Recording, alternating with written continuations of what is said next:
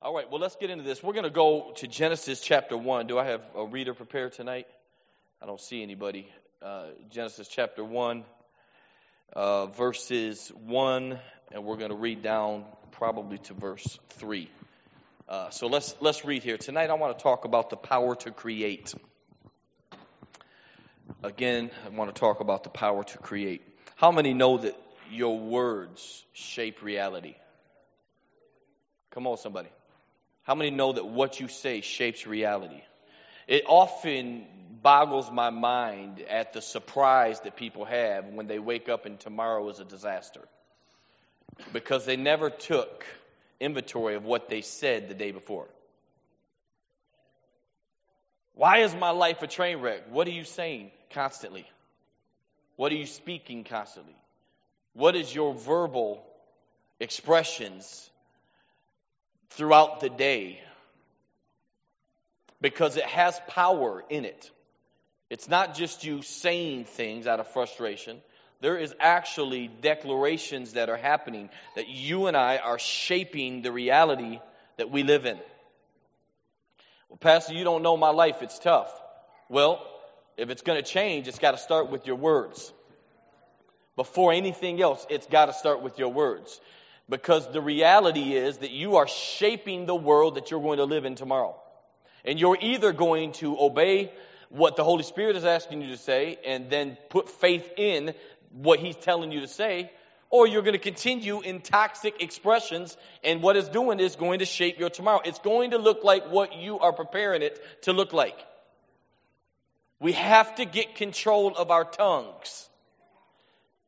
It's not just words and empty sentences. There is power in what you and I say. There's power in what I say. We can build somebody up or we can tear somebody down. We got too many people in the world that tear people down. There is way more non-spiritual people than there are spiritual people. Amen, somebody. There is way more carnal people than there are spiritual people. We have enough people that are contributing to tearing each other down. Well, you don't know what they did, Pastor. It doesn't matter. What you're obligated to do is be a life giver.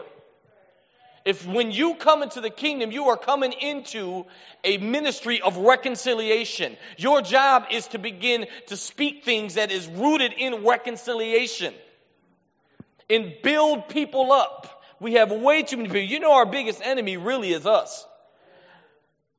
If you are born in the kingdom, you need to be contributing to what the Holy Spirit's trying to do and aid what the Spirit's trying to do in the individual's life. Don't be the person that is confirming the negative thoughts that they're already going to sleep with every night. Don't be the person that's working for the spirit of darkness. Rather be the spirit of light. Well, Pastor, they need to be cut. You don't know what they're doing. Truth cuts way more than negativity. Truth cuts way more. And someone said, well, I'm just speaking the truth and people don't like the truth. No. Truth is dangerous absent of love. The Bible says speak the truth in love, not with love. Maybe you don't have permission to actually correct anybody you're not in love with.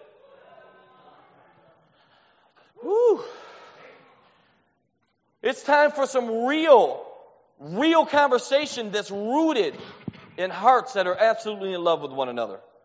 Because when we are in love with one another, we steward each other's feelings better. It shouldn't be so easy for you to be corrective all the time. You know, that's a big deal. People don't like to hear that, but that's true. Some people pride themselves in being the correction police. It should be difficult to say hard things to people when you're in love with them because you don't want to hurt them. It's not that it don't need to be said, but it should be somewhat of a struggle. Why? Because you're in love with them. If it's not a struggle, there's something else that's motivating you to be corrective. It's real. That's why it's called a hard saying. Amen, somebody. So let's read. PT, you good? All right. Let's read here. Familiar passage. In the beginning, God created the heavens and the earth. The earth was without form and void, and darkness was over the face of the deep. I want you to see that first point I want to bring out. In the beginning, God created the heavens and the earth. Right? But then it goes on to say that it was without form and it was void. That it's possible to create a reality that does not yet have shape. How do you do that? Words. It's possible to create something that has never been, but does not have enough shape to see it yet. Are you seeing this? When you and I begin to speak life into darkness and speak life into people that have all kinds of other issues going on, you may not see the change. They may look formless. It may look like, man, what's the good of even saying it? I can't see any change in the individual. They're still walking out this and that and doing this and that and this and that. And it almost feels like, well, what's the point of putting the effort in? Because you are still creating something there. You may not see the form yet. It may feel void, but I promise you, His Word never returns void. It's working, you just have the inability to see it yet. Why? Because all change starts underground, in the dirt. It's a seed. Come on now, it is not going to become its potential without being buried. That's the beauty of the seed. The seed is vulnerable if it's not buried. It has to get dirty to work. You need dirt to grow. You need dirt to change. It's okay tonight? It was formless. It was void. Let's continue, Pastor Tim. And the Spirit of God was hovering over the face of the waters. That's a big note there. Big thing. Let's continue. And God said, "Let there be light," and there was light. And God saw the light was good, and God separated the light from the darkness. Isn't that funny that in the original creation of light it had darkness? When God first created it, light and darkness dwelled together. It didn't become something different until God separated it. So maybe when you're creating, realize that there's going to be a little bit of darkness in what you're creating.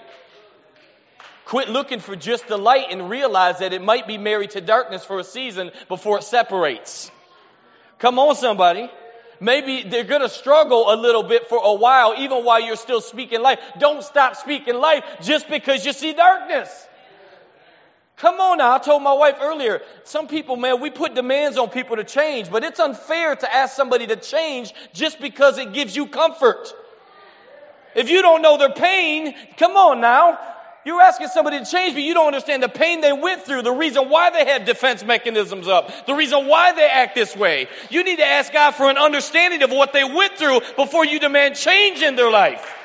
You're only asking for change because you don't have enough patience to walk out this process with them. You don't want to be inconvenienced. It's about you, not them. Oh, this is going to cut a little bit tonight, but that's all right. So we have to understand there is a time where light and darkness dwell together. There's a time where when we speak, we don't see the form, we don't see it's void, it's shapeless. It takes time. It doesn't mean you're not creating with your words. Amen, somebody. You with me? So let's look here. I want to pull out a couple things. First of all, write this down if you're taking notes. The word create is the Hebrew word there, bara. Or bara, however they say it in the Hebrew, but the spelling, I believe, is B-A-W-R-A-W. Bara is probably how it's pronounced. Some people say B-A-R-A. But the word means to create something from nothing. And there's a big difference because as if I was to let Pastor Tim continue to read, if you continue to read the origin story, the Genesis story, here in Genesis 1, you're going to see that God creates things, but then on the other hand, also God makes things. I want to pull something here, give you a framework of thinking that you can just kind of ponder on later. There is a big difference between creating and making. The Hebrew words are different. Create, bara, means to make something out of nothing, to where make, asa, in the Hebrew, actually means to make things out of how can I put to pull from other ingredients and to make something. In other words, you're not making something from nothing. You're actually using ingredients from other places and you're compiling them together and then you're making something out of it. You're not starting from scratch, so to speak. And there's a big difference between the two. Because what's happening is when God makes something new, he typically is pulling from several different places in your life. Several different stories. Several different things that have happened to you. And he pulls ingredients out of from here and there and here and there and there. And then he begins to put it all together. And out of that he begins to form and he begins to fashion. Where creating is he takes something that has never existed before. And then he makes it. He's God. He can do that. We don't necessarily always like to be actively involved in the creating process when God calls us to it. Why? Because a lot of times we're so frustrated with individuals that we almost, and how many times have we seen in the church world, this is one thing I wish the church would grow up on. It's like, as soon as we get hurt or somebody does us wrong, what we do is we write people off. Where do you get off writing anybody off when you have been the most offensive person for the last decade of your life and you writing people off? You ain't got no license to write nobody off, especially when you're standing on grace for your own life. The nerve that some of us have as Christians to just throw relationships away. Well, I don't do that. Once I'm done with you, I'm done. That's cool, but let's just make it clear. You're not a mature son. Let's just make that clear. Quit rocking the way you quit walking around talking about I'm a child of God. Really? Really? Yes, he loves you, but you are definitely not mature in your sonship if you could just write people off. Because some people, listen, just because they're not your friend doesn't mean they're not your assignment. Some people are in your life to be an assignment to you. Amen, somebody. And thank God. Don't get mad at God because he made them an assignment. At one point, you were somebody else's assignment. And they stuck with you, and you need to return the favor. Amen, somebody. And God will continue. I mean, it can get a bit frustrating. I'm not saying you're allowed to be frustrated. Job was frustrated. You're just not allowed to be disobedient. It's hard sometimes being a life giver. It's really hard to be a life giver.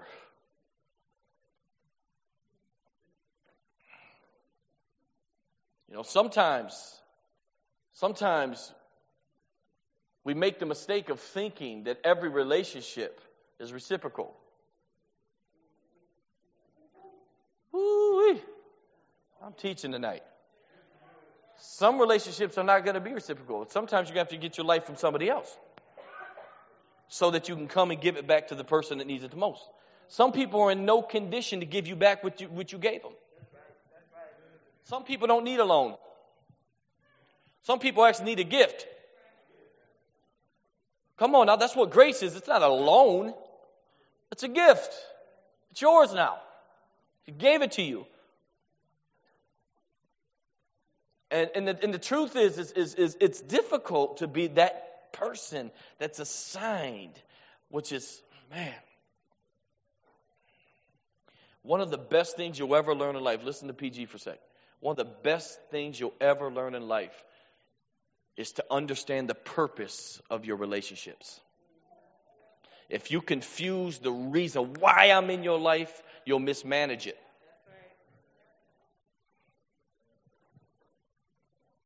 The older I get, I file people. I got files for everybody. Okay, this is who this is, this is who this is, this is who this is, this is how they see, this is how they hear, this is how they perceive. And when I approach that conversation, the older I get, the more I have to pull up that file and remind myself of those notes that I've mentally put based off all of the history that we have. And then I try to get familiar with that file before I go back into that conversation so that I don't make mistakes that I made prior. Right? Learning the purpose of each relationship will save you valuable time. Just a side note. So let's look at here. In the beginning, God created heavens and earth. It was formed, it was void, darkness was over the face of the deep. Right? And the Spirit of God hovered. Watch this. And God said, watch this note, y'all.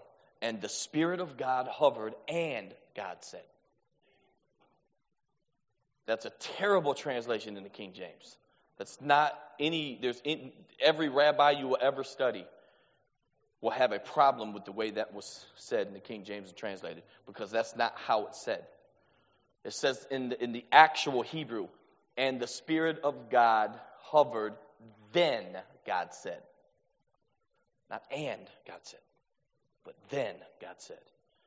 God did not speak until the Spirit did something. I need you to get that point. Because we're learning how to be cautious and wise with our tongue tonight. He did not speak until after the Holy Spirit did something.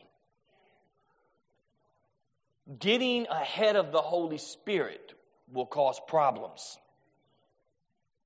Speaking before the Holy Spirit or without the Holy Spirit leading you will cause problems. A life giver waits on the Holy Spirit before it speaks. You may be able to speak even with a heart that is trying to help, and you can still give terrible counsel.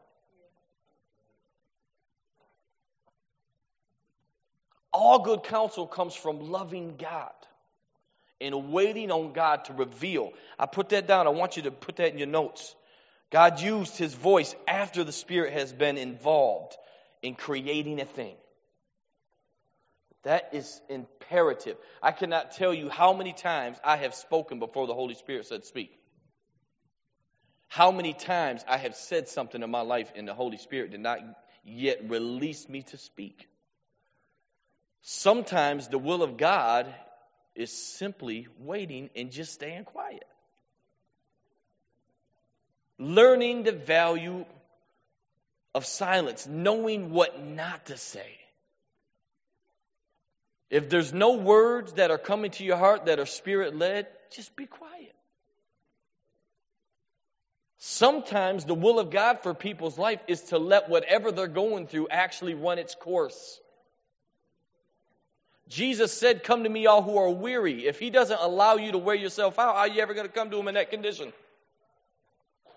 Sometimes sicknesses that we deal with mentally have to actually run their course so that those who are infected realize that that way of thinking was destructive. You'll never be open to counsel until you're proven that your way of thinking was wrong.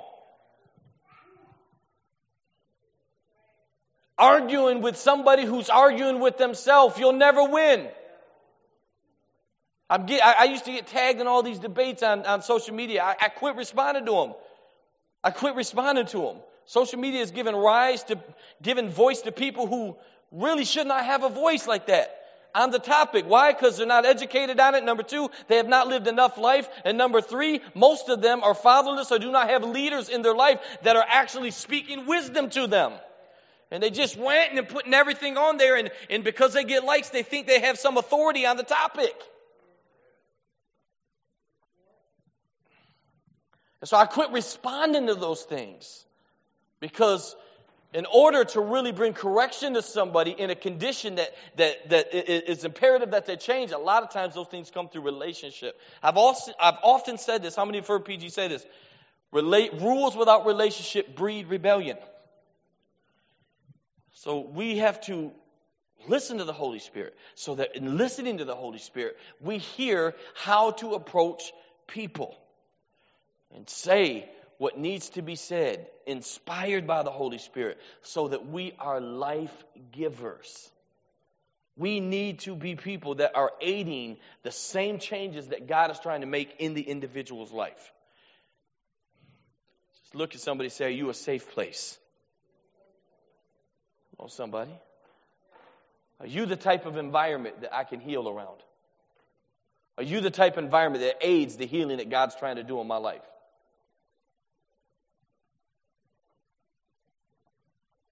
Or am I just going to see the same hurt and pain that I'm dealing with?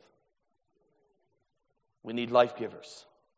People that build one another. Paul, there was too many scriptures in the New Testament that I could have pulled up tonight, but I'd have been here all night. Paul is constantly telling the church to edify one another.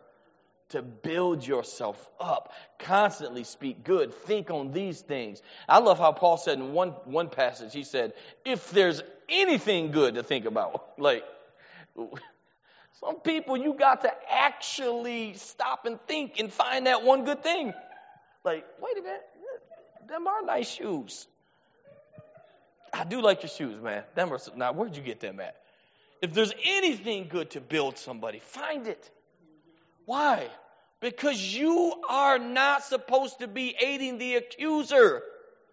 The enemy is the accuser of the brethren. Let me tell you something. This is a secret, I guess, to most people, the way we live. But, man, people know their sin more than you do. They don't need you to keep reminding them of their failures. They live with it. They know their failures. They need some real identity. And I've learned that when people know we love them, then they open up to us. But if we don't show that side, we're asking people to change for our own motive, our own convenience, not really them. God, teach us to love one another more.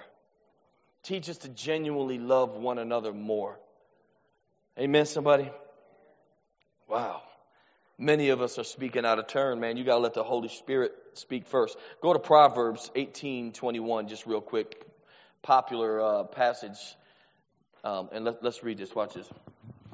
Death and life are in the power of the tongue, and those who love it will eat its fruit. Yep. I love the Message translation here. It says that words kill, words give life. Everybody say that. Words kill, and words give life. The other part of it in the Message says they are either poison or fruit.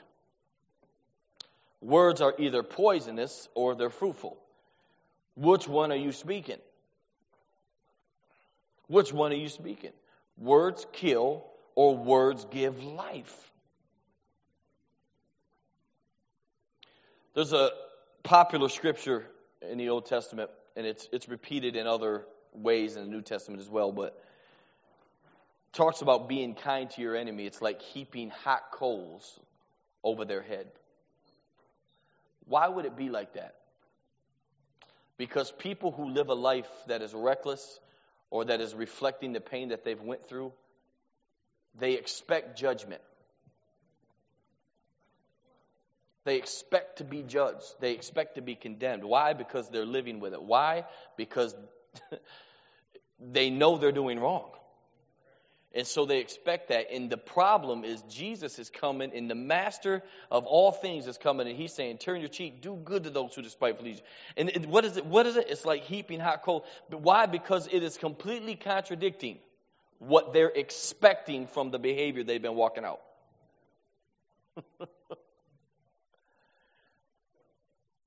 There's power in the way we handle people.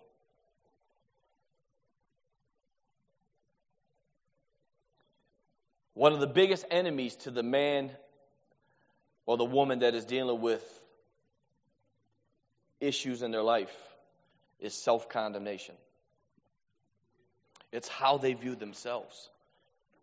Most people are so condemned, and they walk around with condemnation, and they walk around with the guilt and the weight of the things that they've done. They live with it. They wake up with it. And condemnation will continue to keep you in a mindset that reproduces toxic behavior. That's why the enemy uses it. That's why in Romans, that when we're in Christ, there is now therefore no condemnation to those who are in Christ. That's the first thing the cross removes to the believer. It's condemnation. Because he's not condemning you. It's imperative that we aid what the Holy Spirit is trying to do in the life of the person.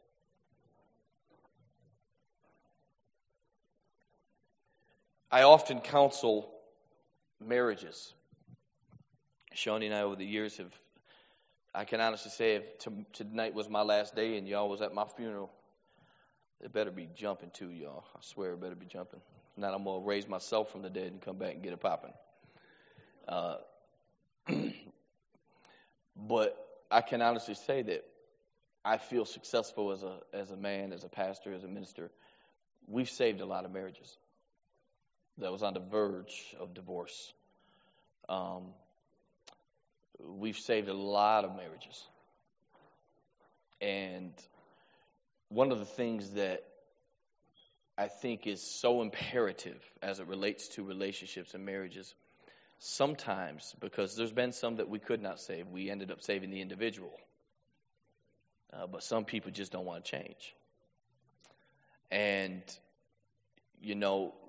counsel is only valued. It's only valuable if the person that's being counseled wants the truth and they're willing to change. And the truth is, I've heard a lot of people say, well, you preach reconciliation, but I can't reconcile this. There's nothing I can do. He won't change or she won't change. And I would often say, never confuse your assignments. If you're a woman and you're married and you're going through hell, there's always the side to where you're the wife, and there's an assignment as a wife. But that even if things don't work out and you end up splitting, that doesn't mean that you still do not owe the individual love. You're still called as a Christian to even love your enemies, even if they're toxic to you. You're still called to love them. You do not get off the hook because you signed a paper of divorce. You're still called to love them. And I'm going to tell you, if you do not learn that lesson, you'll walk away from a marriage, but you'll also walk away from a quality of spiritual life-giving. Because a part of your heart that is supposed to be organically serving God will end up dying in that divorce. And you'll start doing relationships from a dead soil rather than doing things the way that it's supposed to be. There's a way to transition. It has to be spirit-led. If it's any other thing, you're in trouble. I never believe anybody that comes to me as a pastor says, it's time for me to transition from VEC, and it happened to be the time that I had to correct you on something you didn't want to change. You didn't hear God, you heard your feelings. There's no way that's coincidental. Now, let's walk through it, let's get healed, talk about it in 5 months, see how you feel. If you still feel that way, maybe it's God. And we bless you. VC is not the final destination for everybody. It is for some people, but not everybody. People come, people go. It's part of life. But my point is the way we transition has to be spirit-led. All things have to be spirit-led. The Spirit of God is a life giver. And so should we. We should also be that. Can you say amen to that? So look at here just real quick, 18:21, words kill, words give life. They're either poisonous or they're fruitful. You choose. The word life there in the Hebrew, I love this definition, sustenance. That's what life is. You know what sustenance is? It's not just food. It's food that you need to survive. It's not just food. It's not just eat whatever I want. It's food that is necessary to my survival. In other words, your words that are supposed to be life-giving, they are literally words of survival for people. They need your edifying vocabulary. Come on, somebody. Come on, somebody.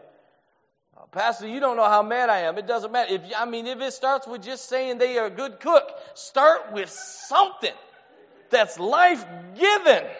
If it's just, man, if I don't care what it is, like you vacuum great, whatever it is. Find the way you pumped my gas yesterday. I ain't ever seen a man pump gas like that. Say something. Come on now. Whatever it may be, find something to give life.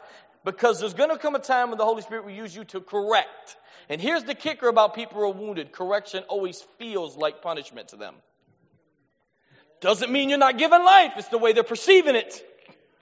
Come on, somebody. But if 95% of your conversation with me is always correction,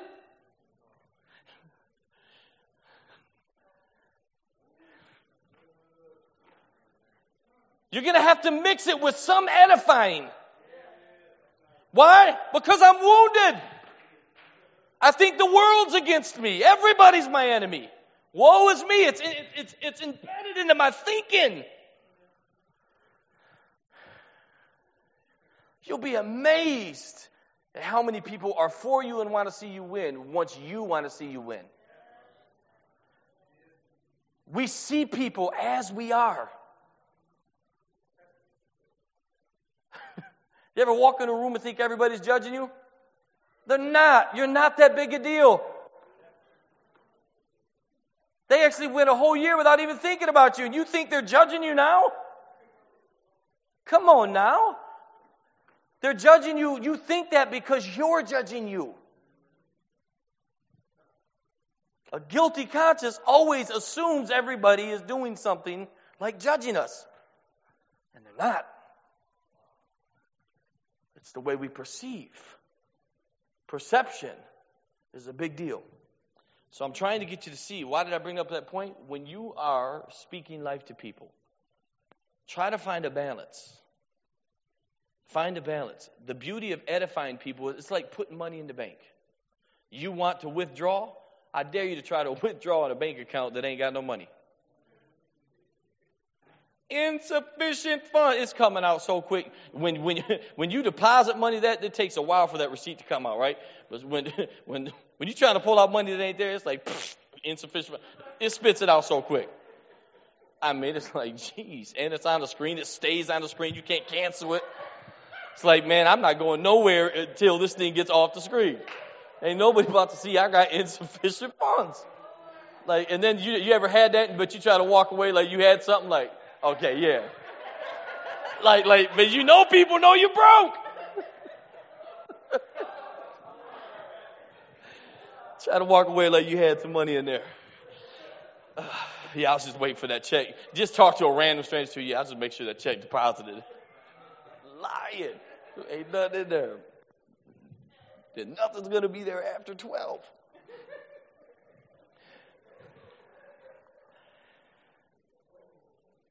But it's like that. It's like trying to withdraw in an account that you have not invested anything in. You want to bring correction in my life, but you have not invested any life to it. You need to spend your time building me up so that there is enough room for you to make a correction. Be a life giver. You know, the kicker about it is life-giving people are actually corrective without even know they're being corrective. It's weird how giving life to somebody actually comes with like this built-in alignment. Like, you can actually be such a life giver to people that it builds them in such a way that their destructive nature starts to minimize and their real identity emerges. This is good. Here's the other thing. It's important to understand that everything God created was created twice.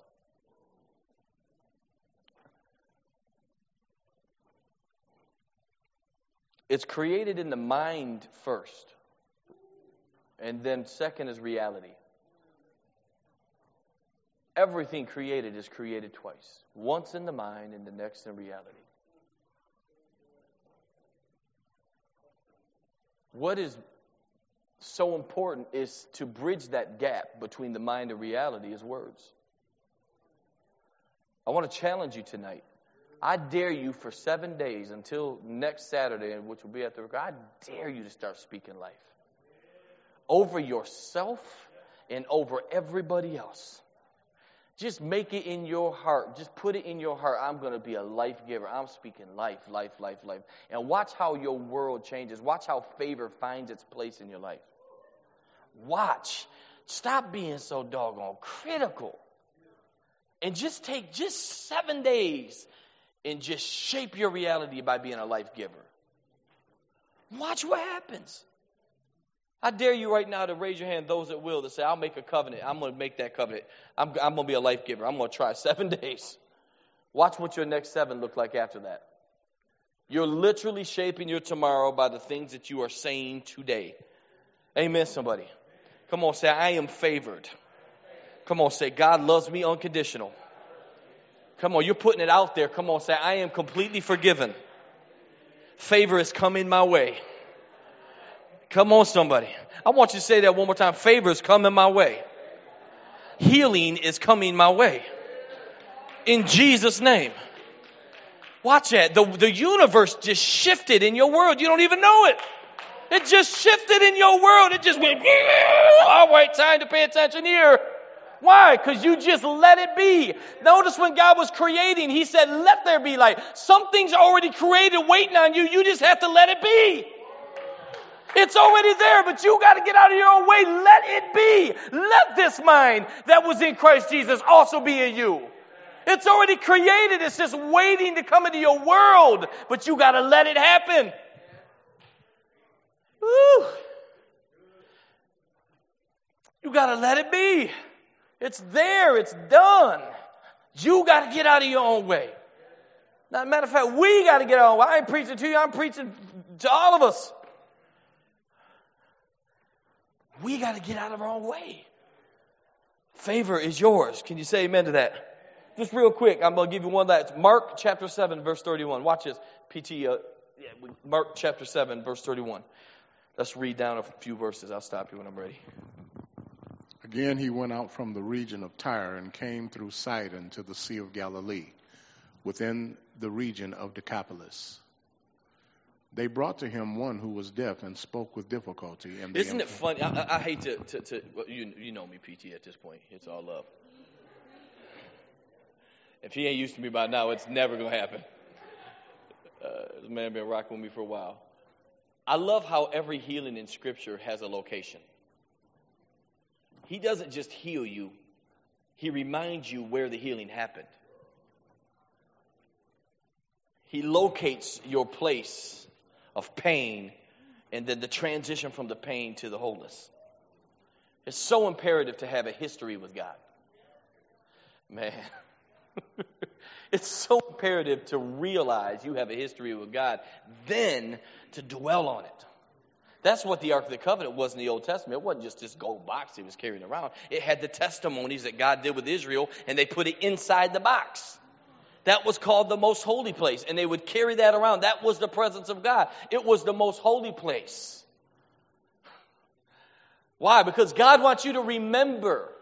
Part of your strength that's coming to you tomorrow is rooted in you remembering how he brought you through yesterday. It's so imperative because you'll find yourself looking at an obstacle that you're fearful. How's it going to happen? I don't know where it's coming from, what this is going to do. I have no leverage, nothing I can do here. How's it going to happen? God says, turn around. Remember last time you prayed that prayer to me, I got you through it. Now look at that. Look at what you're facing through the lenses of your last victory. If he did it before, come on, if he did it before, he'll do it again. There ain't nothing new. He's the same God. He loved you then, he loves you now. He wouldn't have put something in front of you that you couldn't whip with him. Whew. David's battle wasn't with Goliath, it was with faith. David wasn't facing Goliath, he was facing faith. He threw a stone out of trust. And it found its mark. It wasn't his aim that killed Goliath, it was his trust.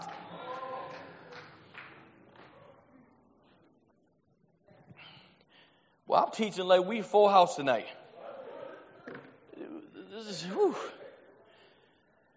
Look at Jesus left all these places down to the Sea of Galilee and into the region. Watch this, verse 32. Some people brought him a man who was deaf, could hardly talk, and they begged Jesus to place his hand on him. That's the problem. Don't just ask God for healing and then tell him how he's supposed to heal you. Don't ever box him in and say, okay, I need healing, but here's how I want you to do it. Because I'm going to tell you a little something about the Lord and Savior. I'm going to tell you a little something about our great teacher, our rabbi, the Lord of the universe. He's not going to do it the way you're asking him.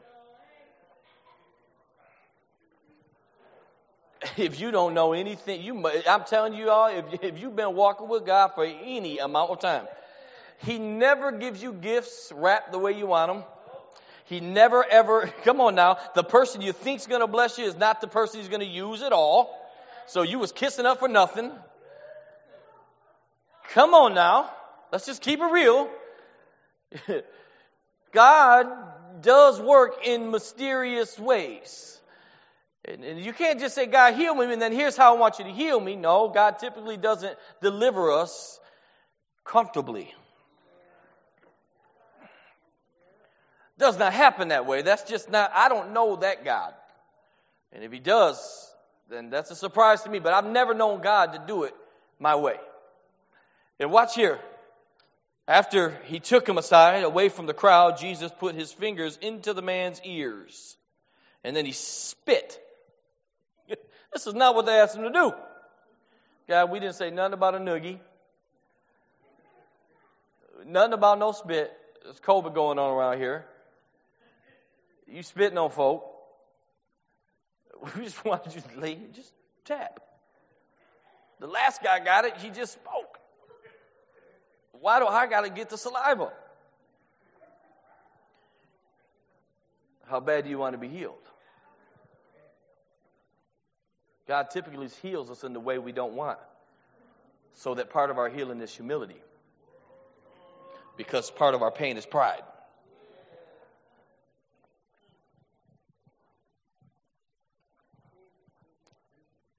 Then he spit and he touched the man's tongue. He looked up to heaven and with a deep sigh he said to him, I don't even know what that word is. Ephphatha. I said it good. Which means to be opened. At this, the man's ears were open. His tongue was loosened and he began to speak plainly. I put this down first of all. What's the first thing Jesus healed? What was the first thing he healed here? After he spoke, verse 35, at this, the man's ears. The first thing Jesus healed was his hearing. The way he heard. Some of you are completely surrounded by the answers you need for deliverance. But it's the way you hear. That's why every revelation Jesus said, he said, he that have an ear, hear.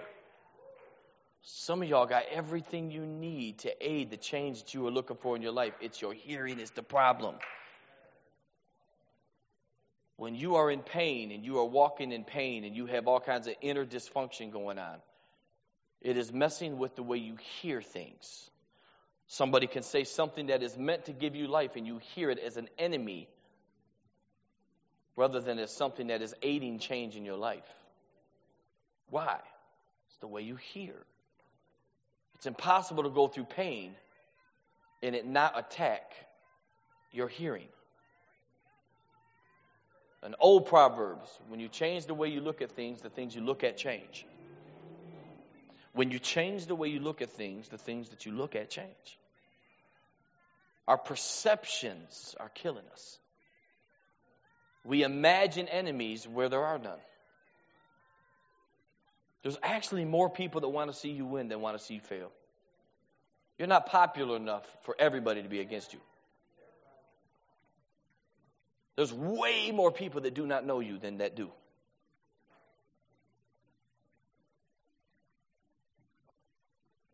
Our perceptions have to change. Jesus healed the man's hearing first. Why? Because if he can correct your hearing, then whatever he does, whatever you say out of your mouth, is going to come from an accurate perspective. The tongue came second, but the hearing first. If God can get to the way we perceive things. And how does that happen? We get around a bunch of life givers. People that give life. There's always something you can find in somebody that you can build them on. Always something that you can find, that you can build. I work out with a gentleman at the gym, and that COVID weight killed me, y'all. 2020 was a cheeseburger and fries for me. And it sure was. Cheeseburger, fries, what shows I've been watching. I mean, it was just like 2020 was the year of fat. And I mean, y'all, listen, y'all don't understand. Like, I can't shop at Zara no more. I can't shop at Zara no more. Listen, you know you're getting bigger when all jeans are skinny jeans. It's like when they all start fitting like skinny jeans, it's like, oh my gosh. If I don't lose weight, I'm going to be rocking Lee's. And I was working out, and I'm doing a little bit better now. I'm trying to get something going. And I was working out with this guy named Dre, an older gentleman. He was a firefighter with Shawnee's father. Dre's a life giver. Gets on my nerves, too, because sometimes when I get up, I don't want to. He's just too happy. There should be like happy should start at like 8:30. Like, dude, you're 6. You're happy still?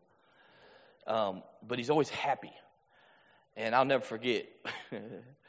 we was working out, and he's like, okay, let's finish this workout. There's this thing in the gym. I don't know if y'all ever seen this.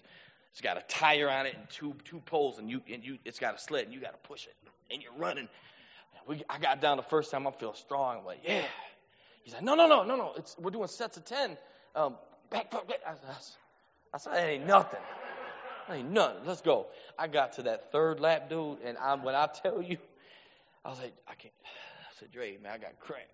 He's like, no, man, but you just got 3, man. That's good. I'm like, no, that's failure. No, he's like, no, that's good, because you was going to stop at 1. Like, he found something to encourage me about, and I was a complete failure. Oh, I mean, I failed bad, miserably. Cramping, you ever used a muscle that you've never used before? That's what was happening. And Dre's that guy. He's a life giver. Well, now I'm doing the sets with him. And it's a whole lot easier. Why? Because he encouraged me. It made me not want to quit. Because, I mean, he's 60-something years old, and he's doing it, and I'm mad watching him do it. Yeah, what are you talking about, babe? You do it. Watch. Don't be laughing at me, woman. She won't even go to the gym with me no more so she can sneak and not have a real workout. She be over there with Chantel. Listen, both these people in this house, watch, they'll get up and sit there and get on Facebook and talk while they're walking 2 miles an hour on that treadmill.